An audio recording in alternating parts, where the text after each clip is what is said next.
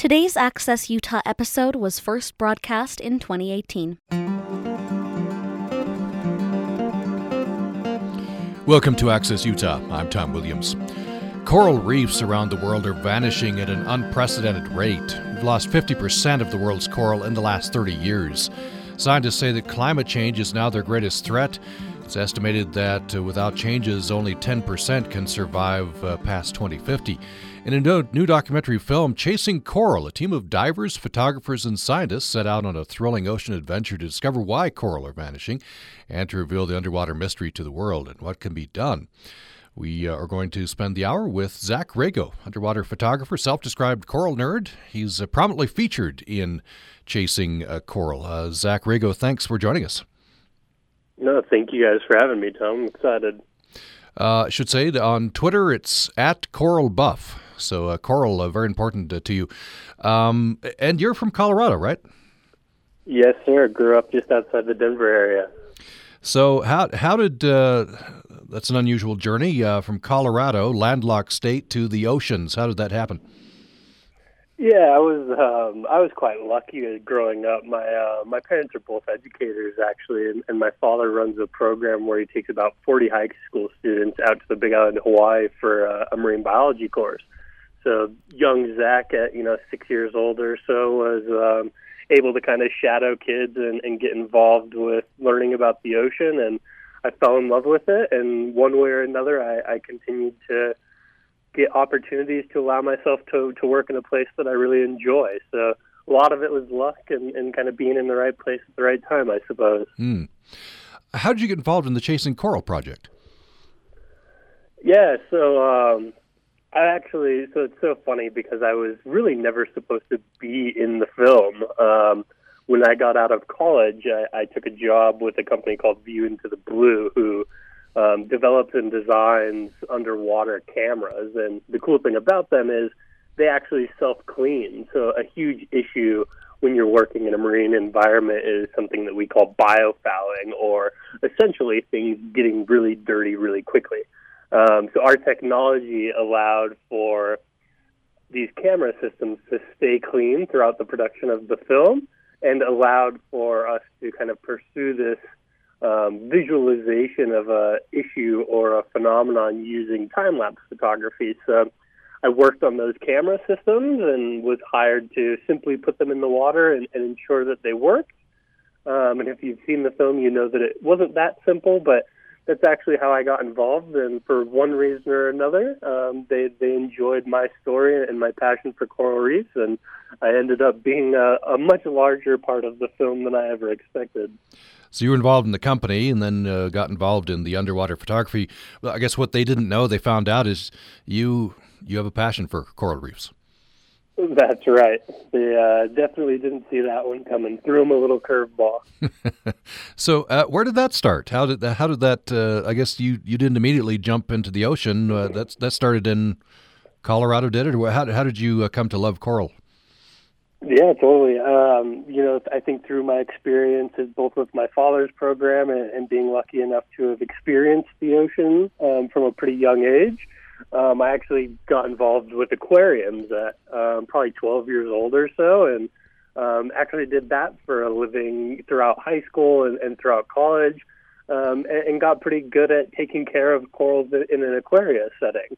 So I was fascinated by them, and they were certainly kind of my infatuation growing up, and I got to know them quite well and was quite interested in their taxonomy. So it was these experiences of kind of running a coral growing operation, you could say, that ultimately led to me building a knowledge of them and falling in love with their biology. And they just kind of were my thing. I think we all sort of have that passion for something that we enjoy or something that absolutely gets them going, and they just can't stop wanting to learn more. So it was the aquarium industry that actually got me really involved in corals in particular. In the film, I think somebody comments that, okay, Zack's got this aquarium with coral. Some people have coral in their aquarium and then they got the fish. But you you had coral, just coral. Yeah. I have a couple different reasons for doing that, but I think the actual reason behind it, rather than me disliking fish and only liking coral, is actually because corals are creatures that live in a very precise environment. And when you have a closed system like an aquarium, the addition of fish and whatnot, creates some other moving variables that sometimes can be more or less out of your control. So corals live in very shallow seas. They need very low nutrient water. And when you introduce a fish into an aquarium, they create waste just like any other animal. So by not having fish in my tanks, you can actually take care of the coral with a little bit more ease than you might be able to with a full-on fish and coral reef aquarium. So while I do love my corals a little bit more than my fish, it was usually just looking out for the coral's best interests and ensuring that they're the best and most healthy possible organisms that they can be. If you just joined us, we're talking with Zack Rago. He is featured prominently in the new film Chasing Coral. You can find that on Netflix. And it highlights one of the big problems in the world. We're losing coral at an unprecedented rate. Coral, as we'll hear as we go along, very important to the ecosystem. I want to play a sound clip from the film. We'll hear in this sound clip, it's 2 or 3 minutes.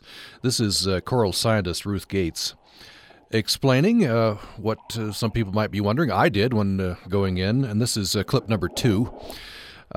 She explains what are corals. Here's Ruth Gates. I get completely overwhelmed sometimes underwater on a reef because I can't believe that these structures are just sort of created by these simple organisms or seemingly simple organisms. I have the utmost respect for corals because I think they've got us all fooled. Simplicity on the outside doesn't mean simplicity on the inside. We think we're really evolved because we're highly complex beings. We can do lots of things. We have opposing thumbs. But corals, they've decided, forget the external complexity. Let's just be really sophisticated in a quiet way. A coral individual is really made up of thousands of small structures called polyps. Each polyp is a circular mouth surrounded by tentacles, and they can combine to be millions of them across a single animal. They have inside their tissues small plants, these microalgae, 1 million per centimeter squared. The plants that live inside them photosynthesize, and the animal uses that for their food. They essentially have food factories living inside of themselves. So as the animal grows, what you see is the animal is growing over the skeleton and depositing the skeleton underneath it.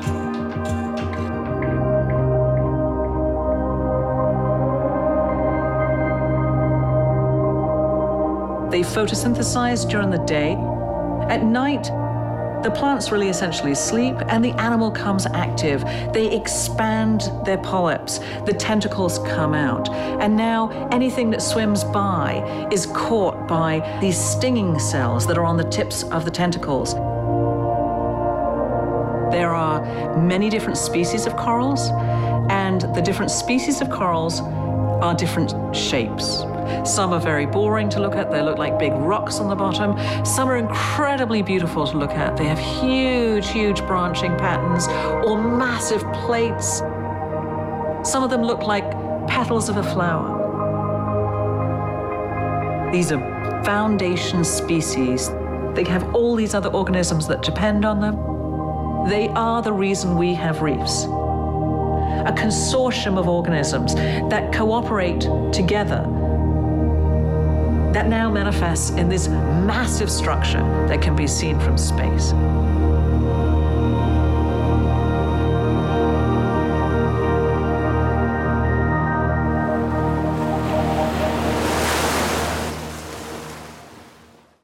That's a sound clip from the film Chasing Coral, which can be found on Netflix. We're talking with Zack Rago, featured prominently in the film. So Zack Rago, that was an explanation of what corals are. I wonder, in the film, you talk about how you like to study symbiosis, right? And this is a spectacular example. Yeah, for me, it's the deepest example. So when we think of symbiosis, many a time we think of something as simple as the bees pollinating the flowers or Nemo hanging out in his anemone. They're relationships in which two separate organisms are benefiting each other. In the case of a coral, it can even, you can look at it as a much deeper relationship because you don't really have one without the other. The coral is completely dependent on this algae that lives inside of its tissue, and that algae provides the necessary energy for that coral to be successful in the ecosystem. And without that energy, they can't actually build their skeleton. So in this funny way, corals can be almost looked at as an animal with a algae in its cells that produces a rock. It really is this intertwined relationship that, we're only beginning to scratch the surface of that really in-depth genetic relationship that they hold with each other. And for me, it's certainly one of the most fascinating things in the natural world. It is a system that has been perfected over hundreds of millions of years, and they are rather efficient at surviving in, what for most life is a pretty precarious scenario for them. They've developed an ability to flourish in an ecosystem that now provides 25% of all life in the ocean. So not only are they unbelievably effective at what they do, but they do so in a way that really isn't comparable to a whole lot of other relationships that we know of. So it's an unbelievably fascinating world when you get into the nitty-gritty of the biology that's going on within these creatures.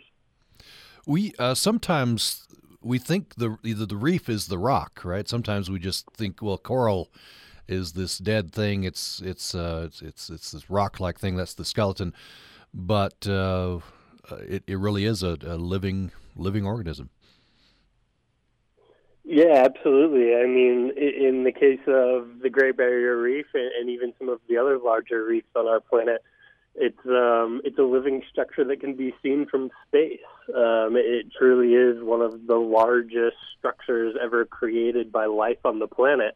And from above, even in that scenario, they can simply look like just structure on the bottom, right? And it is funny because in the scientific community, a lot of the times, that structure is referred to as just the reef. So it becomes almost convoluted for the average person to understand that these areas are absolutely flourishing with life. And at the foundation of all of that diversity are these very simple and stationary creatures called corals that simply live on the bottom. Stationary, I want to get into talking about that in the next segment after a break. And talk about bleaching. Have you explain what bleaching is, why it's such a problem, and of course the film is trying to document in a visual and striking way coral before and after bleaching events. So we've had increasing numbers of bleaching events because one of the questions is people say, well, can't coral just move to a cooler climate? So stationary is the key word there. Let's take a break. When we come back, I want to talk about bleaching, which is happening at an increasing rate, and why, and what the stakes are. More with Zack Rago. The film is Chasing Coral, following this break. When overseeding or introducing new grass seed into an existing lawn, following the proper steps will ensure your success. First, mow the lawn short by dropping the mower deck to about 1.5 inches. If possible, core aerate your turf to introduce holes in the turf where the new seed can take hold and germinate. Next, broadcast your desired seed blend over the entire lawn. After applying the grass seed, rake the turf lightly with a leaf rake to encourage the seed to make contact with the soil. Continue to follow your usual watering schedule to maintain correct soil moisture for the existing turf, but then make sure to adjust your sprinklers to water every day for 5 to 10 minutes on the off days. This will keep the new seed moist and you should see new grass germinating in 10 to 14 days. Support for the Garden Spot comes from Logan Extermination, serving Cache Valley for over 45 years, offering year-round pest control, lawn, tree, and shrub maintenance. Information at loganextermination.net. El Festival de la Herencia Hispana de Cache Valley se llevará a cabo el sábado 11 de septiembre de 4 a 8 p.m. en la biblioteca de Logan. Utah Public Radio estará allí para presentar nuestra programación bilingüe en la radio UPR 3 y para celebrar la diversidad cultural. Los artistas de esa noche incluyen Viva el Folklore International y el grupo de danza peruano Las Hijas del Sol. Disfrute de comidas caribeñas, colombianas y otras comidas internacionales mientras comparte las tradiciones de nuestro diverso Cache Valley. Más detalles en upr.org. Today's Access Utah episode was first broadcast in 2018. Thanks for listening to Access Utah. I'm Tom Williams. We're talking about a new film, a documentary film called Chasing Coral. A team of divers, photographers, and scientists in this film set out on an ocean adventure to discover why coral are vanishing at an unprecedented rate. We've lost 50% of the world's coral in the last 30 years, and predictions are dire if things continue on the current trajectory. Bleaching is one of the phenomena, one of the problems. We have with us Zack, Rago, underwater photographer, and he's prominently featured in Chasing Coral. So Zack, Rago, we hear this word bleaching. Tell us about this. What's happening and why? Yeah, so at the core of the film was this desire for us to go out and take time lapse of something that could be visually representative of climate change. So what happens with corals is fascinating from a biological standpoint, but absolutely terrifying when you think of it from the kind of ecosystem level for the corals themselves and the things that rely on them. So we previously talked about this inherent symbiotic relationship that these corals hold with an algae that actually provides the coral its energy. When you look at a coral, or when somebody thinks of a coral reef, we think of these beautiful colors and magnificent structures as far as the eye can see. And the colors that you're actually seeing in those corals are the little algae that's within their tissue. When those algae get put into warmer waters than they're used to, they actually begin to misfunction. They're misbehaving when they get into that warmer climate. So their photosynthesis that is providing nearly 80 to 90% of their energy is no longer working. And instead of producing, usable energy for that coral, they actually begin to produce some pretty nasty molecules. We call them reactive oxygen species. Now, these are really bad for your cells. It can cause your cell to essentially freak out and kind of die. You could think of it that way. So the coral actually, as a defense mechanism, has to make a decision. It says, well, I have an algae inside of me that's producing these really nasty molecules. I need to get rid of them or else they're going to kill me.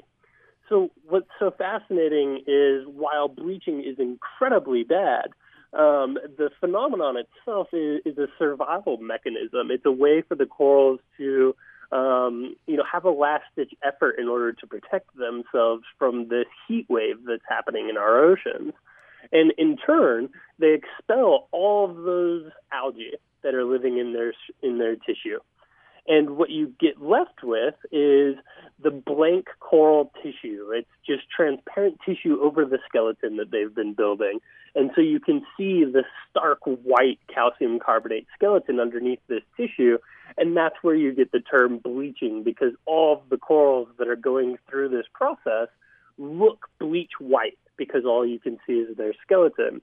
And if this temperature stays above normal for too long, these corals, without their main energy source, can essentially starve to death in the long term. They're no longer producing what they need to build their skeletons and survive. And given a month or two, depending on the species, that coral can ultimately die because of the heat and because of their lack of symbiotic algae. Right. Yeah. So I guess if it's just a very temporary thing, that the coral could survive bleaching, but over time it just die. There's a scene in the film where you're holding up just the dead tissue, right, of the coral, and it's very sad to see. And this has been increasing in rate, right? We're seeing these events more and more. Yeah, absolutely. So the first global mass bleaching event, in the sense that reefs across the world were impacted, was in 1998.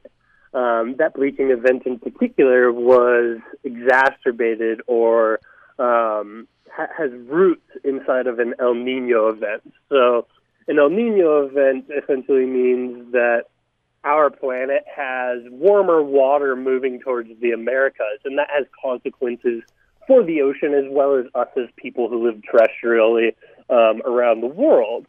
For corals, it usually means that it's a year in which they're going to be put into temperatures that are much higher than what they're used to. 98 is the first big one that we see, and then we follow that up in 2010 with a fairly large El Nino event that caused some mass bleaching around the world. And then in 2014 through 2017, we have a much, much larger scale event, in large case, again, due to one of the largest El Ninos ever recorded alongside 98. But those are the three big ones. So you can see in the historical record of coral that there is no bleaching in the past, at least to 1,000 years or so. And we know that because we can actually take a core of a coral reef, much like we can a tree, and we can see the rings on the inside that grow with the coral, and we can actually determine the representation of a bleaching event. And we don't see that until 98 in most cases, and at its earliest about 1982. So this entire phenomenon, in which we've already lost about 50% of the coral reefs on the planet, is something that's really only taken a hold on this ecosystem since the 80s and really since the late 90s. So it's beginning to become a more frequent occurrence. And the big fear now is that these amazing creatures that are really great at reproducing and can actually rejuvenate an ecosystem quite quickly are simply not getting the chance because they're seeing these global temperatures on a much more regular basis than they were, say, 30 years ago or even 100 years ago. So the temperatures continue to increase in our oceans, and therefore we're beginning to see more and more dangerous bleaching events as well as higher mortality rates on these reefs. Now, some people might say, this is addressed in the film, that it's not feeling that much hotter, on land. But the problem is, the film points out, the rising temperatures, they're affecting the oceans disproportionately, right? One fact in the film, scientists say that if the heat did not go into the ocean, absorbed by the oceans, average air temperature on the surface of the Earth would be about 122 degrees Fahrenheit. Yeah, absolutely. So the ocean's this amazing thing, and our planet as a whole is just this giant system where everything's interconnected. So we as people, we think about our atmosphere and we think about the weather outside today. What we don't necessarily connect is that the atmosphere and the ocean are playing a constant game of finding equilibrium with each other. And the ocean is 70% of the surface of this planet. The majority of the carbon dioxide that we put into the atmosphere, for instance, is actually being absorbed by the ocean. It's finding equilibrium with our atmosphere.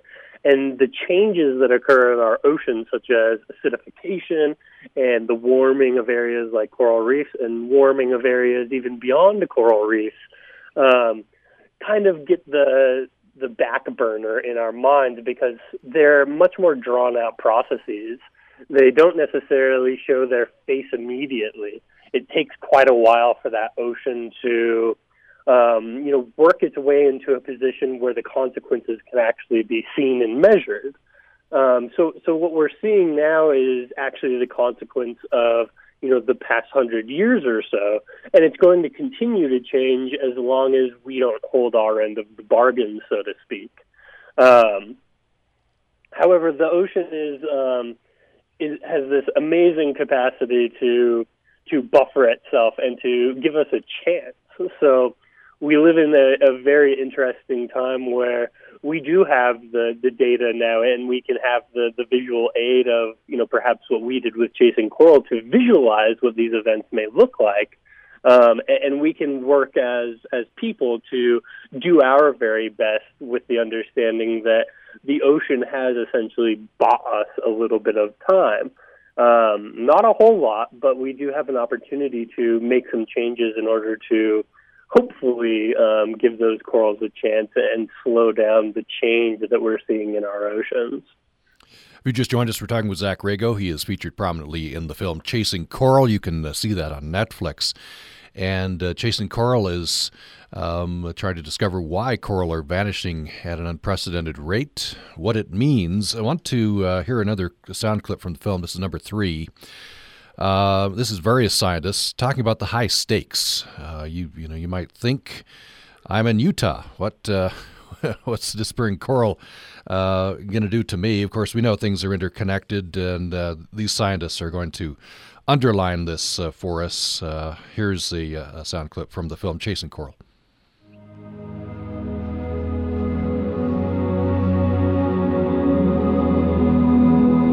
When coral bleaches and dies, you're losing the coral animal. And that's a shame because it's a beautiful thing. But a coral is a fundamental part of a huge ecosystem. It is, in a way, just like the trees in a forest. If coral reefs are lost, we're affecting the life of a quarter of the ocean. The little fish disappear, the big fish disappear, and then you can look at humans as one of the big fish. It's easy to think about the fate of an individual species. But what is a little harder to explain, it's the beginning of an ecological collapse of the entire ecosystem. It's more than the species, the genus, the family, the order. We're talking about the possibility that entire classes of organisms would go extinct. When scientists say they're researching climate change and coral reefs, it's not about whether or not climate change is happening or not. It's really the uncertainty between knowing whether it's going to be bad or really bad. When we look at ocean temperatures, there are a range of projections of how they're going to change into the future. If you take the average, in about 25 years, all across the planet, the oceans become too warm for coral reefs to survive. That means they'll bleach every year and they won't be healthy enough to recover. Coral reefs will not be able to keep up, they will not be able to adapt, and we will see the eradication of an entire ecosystem in our lifespan. That is a very gloomy statement, but unfortunately it is true. Everything on our planet is connected. What we're doing is pulling out the card called coral reefs from this house of cards. And the real fear is that we'll take out enough of those cards where the whole thing will just simply collapse. If we can't save this ecosystem, are we going to have the courage to save the next ecosystem down the line? Do we need forests? Do we need trees? Do we need reefs?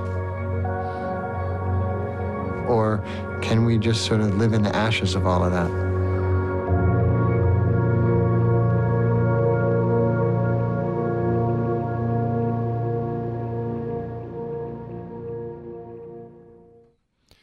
That's a scene from Chasing Coral, the new documentary film. You can find that on Netflix. We have one of the people featured in the film, Zack Rago.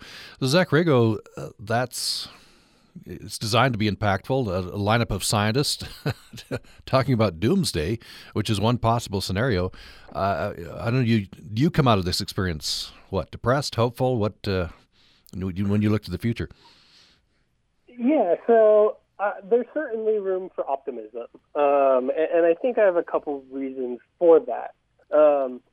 However, I do want to mention that, so I do agree that there is a great deal of doom and gloom over the top of coral reefs at the moment. It's quite difficult to be overly optimistic about coral reefs when you simply put them in a corner and look at them alone. But that being said, they are incredible ecosystems, and as you mentioned at the beginning of this talk, that by 2050, the odds are we will lose about 90% of the corals on the planet. However, that 10% is unbelievably important, and it comes down to how corals reproduce, and it's quite fascinating because corals do something truly amazing.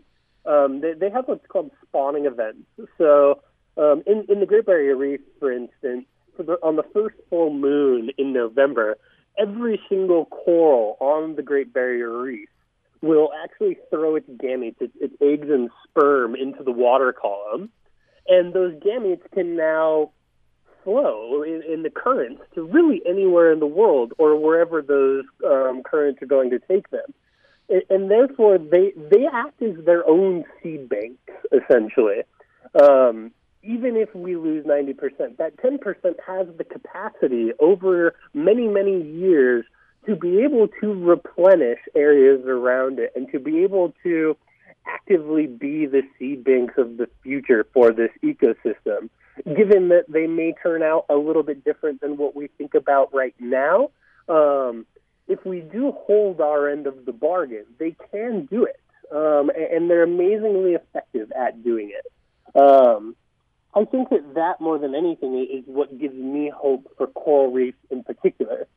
When it comes to this larger fight of environmental issues that are happening in nearly every ecosystem on the planet in today's world, I think where my optimism lies is actually in the current feel of politics in today's world.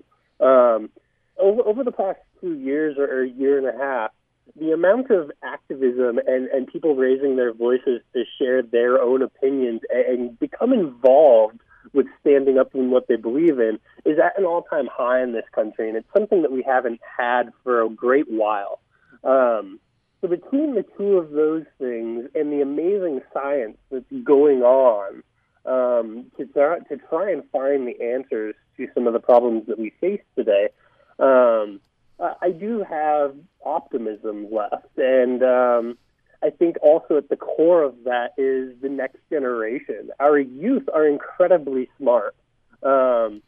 Kids are not given enough credit. They're amazing minds, and they're unjaded minds. It's almost like the Jane Goodall story, right? She was able to change the world in the way that we think about primates with no legitimate scientific training whatsoever. She was able to take a vision that was completely novel and really be able to learn as much as she could about something and impact the world in a massive way. In the same way, I think that kids nowadays are understanding that they're getting a terrible end of the stick. And we're seeing so much activism and desire from this generation to be a participant and get involved in any way that they can, because they know that something that is meaningful to them is at risk here. I think between all three of those things, the reproduction of corals, our current political climate, and the unbelievable passion and excitement coming from our youth to be a bigger participant than maybe previous generations, those give me a great deal of hope that we can solve things. Are we going to lose coral reefs? We're going to lose a great deal of them, absolutely.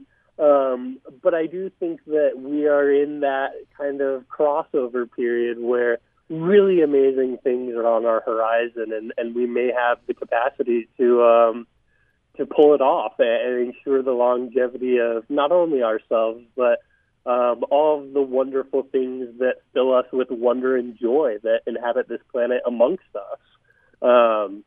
I really do have optimism there. Let's take another break. We'll come back with our last segment with Zack Rago, who is featured in the film Chasing Coral. You can find it on Netflix. I want to ask about, it's a fascinating story how this film came about. Richard Beaver's an advertising guy, right?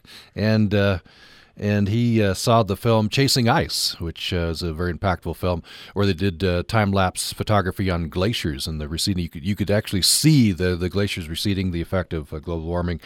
And so the similar idea for coral, and Zack Rago involved here. And Richard Beaver said, if it's out of sight, it's out of mind. And perhaps if people see it, then they'll take action. I want to talk about that and much more following this break. Support for Utah Public Radio comes from our members and USU Center for Entrepreneurship, presenting the Intermountain Growth Summit for Enterprises September 30th and October 1st, featuring a documentary in the Taggart Student Center on Thursday and instruction for business leaders Friday, October 1st.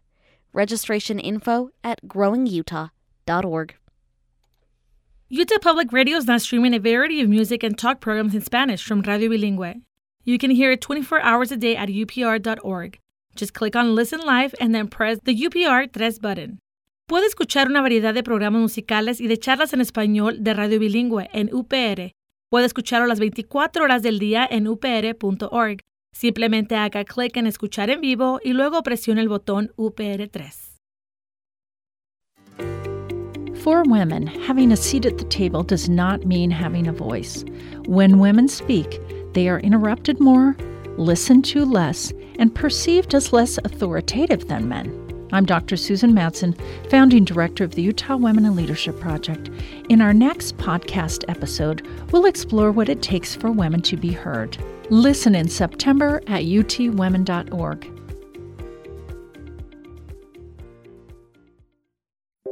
Europe's cultural borders are blending and blurring these days, especially in music. Immigrants from Africa, the Middle East, and Asia have brought new musical influences, and today's sophisticated recording techniques are creating hip global sounds heard in clubs from Paris and Madrid to Frankfurt and Milan. I'm Rosalie Howard. Join me for Euro Groove, the next Putumayo World Music Hour. Thursday night at 10 on Utah Public Radio. Today's Access Utah episode was first broadcast in 2018. You're listening to Access Utah. I'm Tom Williams. Coral reefs around the world are vanishing at an unprecedented rate. We've lost 50% of the world's coral in the last 30 years. A new documentary film is out called Chasing Coral. You can find that on Netflix. We're talking with Zack Rago, underwater photographer, and he loves coral and is prominently featured in Chasing Coral.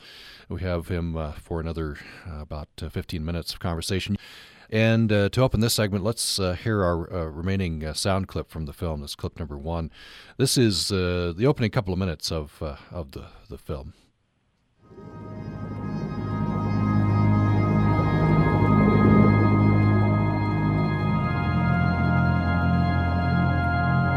I've always been drawn to the magic of the ocean.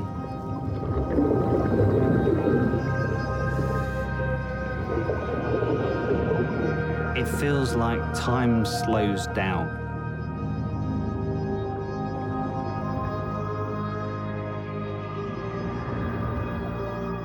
Most people stare up into space with wonder.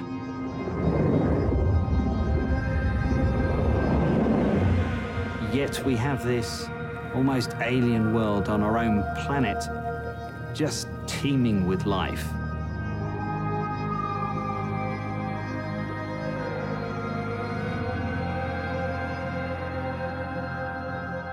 But it's a world most people never explore.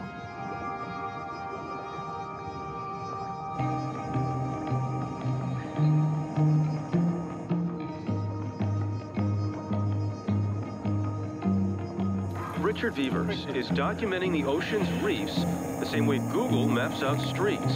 Snapping a 360-degree picture every 3 seconds. This is the 21st country that we've done as part of a global survey of coral reefs. Hidden below the surface of the world's oceans, spectacular gardens of coral. Reefs are where much of the seafood we eat begins life. Reefs are a source of food and income for over 500 million people. It's really about trying to communicate the science as much as doing the science itself. To take people on a journey. An incredible journey under the sea, which could be the closest many of us come to seeing an exotic underwater site. Giving anyone with internet access the chance to go on a virtual dive at many of the survey sites.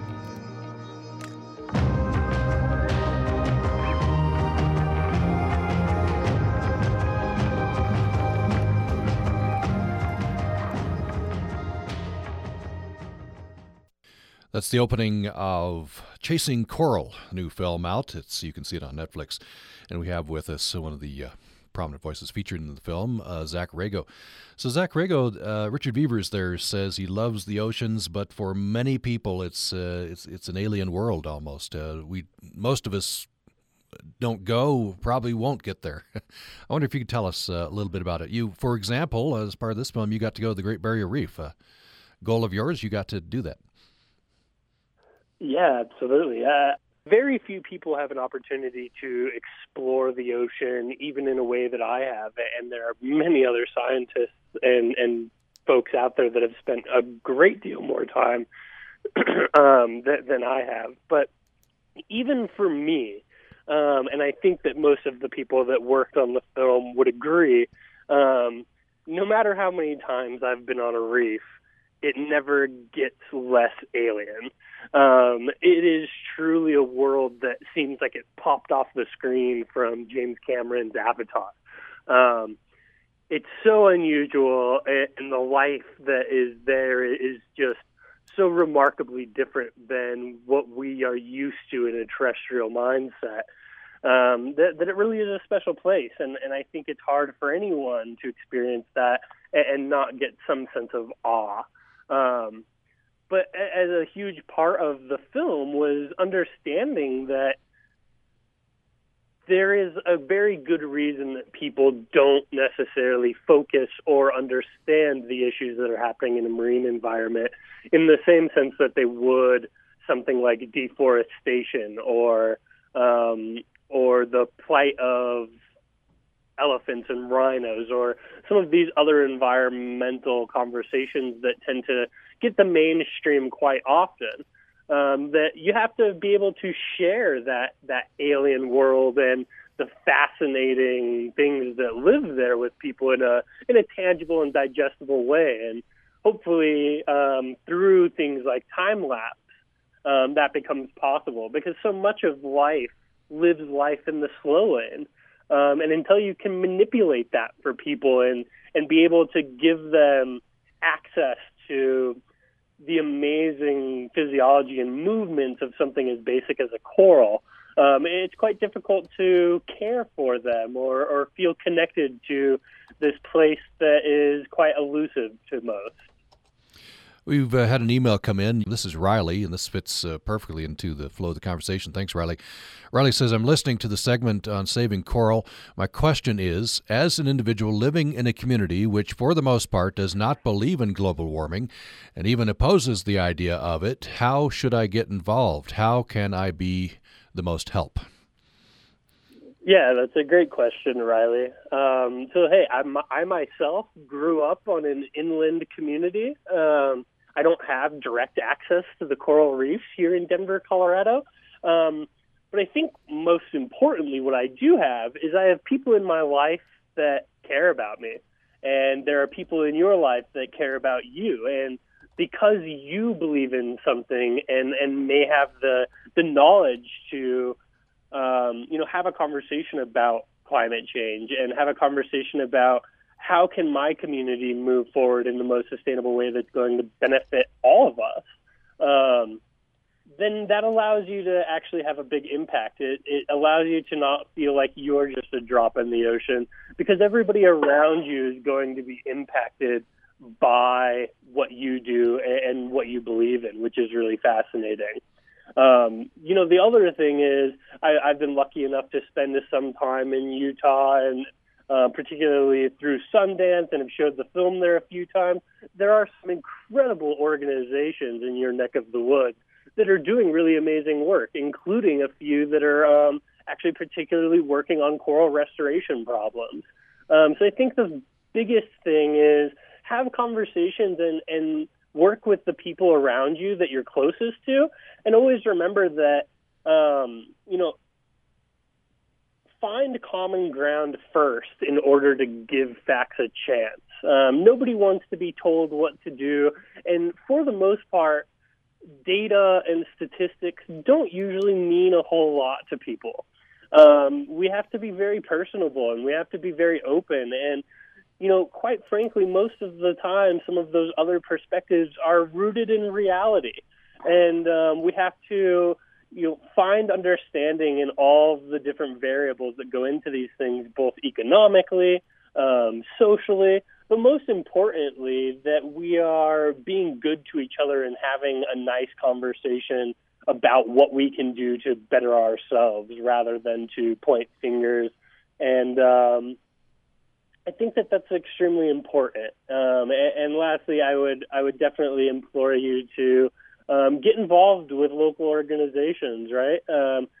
I certainly can't do everything on my own. So even where I see the film nowadays is it's an asset to all the amazing people doing amazing work. And there are organizations who have their niche and are fighting very particular battles. So find what interests you and enable yourself to nestle yourself into a group, an organization, and do your best to be a participant amongst that. I think that's what we need more than anything is people participating on a daily basis to try and be the best that they possibly can. Thanks for that, Riley, and we'd love to get your question or comment as well. upraccess@gmail.com, upraccess@gmail.com. We have Zack Rago from the film Chasing Coral with us for another about 7 minutes. Zack Rago, there was a scene in the film really impacted me, several scenes where it's obvious that you're going down, you're seeing this bleaching, it's really affecting you personally. And then you're about to give a presentation with Richard Beavers. I'm not sure what the audience maybe scientists. And you ask him, is it okay to say how this is affecting me? And Richard Beavers says, yes, that's a positive, that's good, just don't cry. Yeah. That's it almost is funny looking back on it now. Because I actually think that conversation in particular between Richard and I is almost weirdly representative of science and the way that we talk about the people in science. Science is objective in nature. It has to be. That's the job, is to find things out about the world and to tell the truth and to support yourself with data and experiment. What we're not usually allowed to do is talk about what's personal to us. In order to be a good scientist, you have to be absolutely infatuated with your subject matter. And where that becomes difficult is people that work on coral reefs are having to go through this time period over the past handful of years in which the thing that they've always been passionate about and have given their entire career to is now being wiped off the planet extremely quickly. And there's still a sense of, can I share the emotional toll that's happening to me, or does that take away from my objective science? And that's a really hard balance to find. For me, I'm lucky because though I would probably refer to myself as a scientist, I am not a tenured professor. I don't actively do research at an institution at the moment. It's a lot easier for me to be emotional about it because I don't have the ties and the pressure on me to hold myself to a particular standard of science. And so it's fascinating to see the pain that can be in many of these researchers because they literally are losing something that is a piece of them. And that's really tough to deal with. But for me in the film, and anyone that's seen it certainly sees that I'm an emotional guy and that this experience was certainly transformative for me. I think at the end of the day, I wouldn't trade any of the hardships or frustrations or anger or sadness for anything, because in the back of my mind, I knew all along that, nobody has visualized this before and documented it in the way that we are. And this is my opportunity to lend a hand and, more importantly, lend a voice to a place that means so much to me on a personal level. If I can share that with the world and create something that kind of bridges this gap between us and this ecosystem, then that's enough for me. And I think that we did a pretty good job in doing that. So beyond all of the frustration that may exist, I think that all of us that were involved with the film and were emotional about it are really grateful that we had the opportunity to share this story in a powerful way. Just about a minute left. There's another scene I just want to mention. I won't have time to comment on it much, but it seems like a metaphor. At one point, I think this is Richard Beavers, usually would go out on a boat, kind of isolated, and dive and do the photography. In this particular place, they were diving off of a floating restaurant. And so people are eating and dancing and having a good time, oblivious to the fact that these people are diving off and documenting a big ecological event. That seemed very metaphorical to me. I don't know if it struck you that way. I certainly agree, and I think it's metaphorical in quite a few different ways. But for me, it immediately comes off and represents the point that we talked about previously, that this world is truly out of sight and out of mind. It could be right under your feet, and you may not know. And so you can't blame people for it. But it's hard to get past the fact that,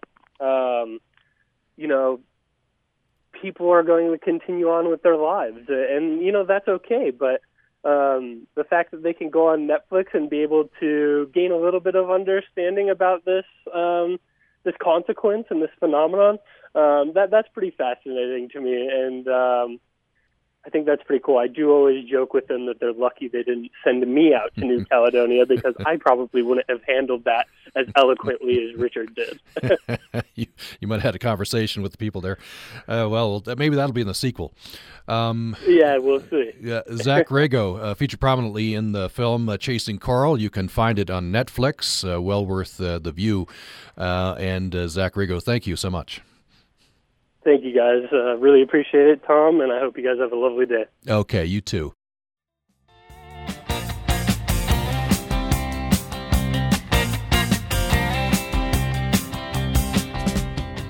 The Moth is true stories told live, and this October you can experience it in person with all of us here at UPR. Join us at the Ellen Eccles Theater in Logan on October 21st for the Moth main stage. Just like the Moth Radio Hour, this live show will revolve around a theme, with storytellers exploring it often in unexpected ways. Since each story is true and every voice authentic, the show dances between documentary and theater. Tickets are available now. Find a link at upr.org, and we hope we'll see you there.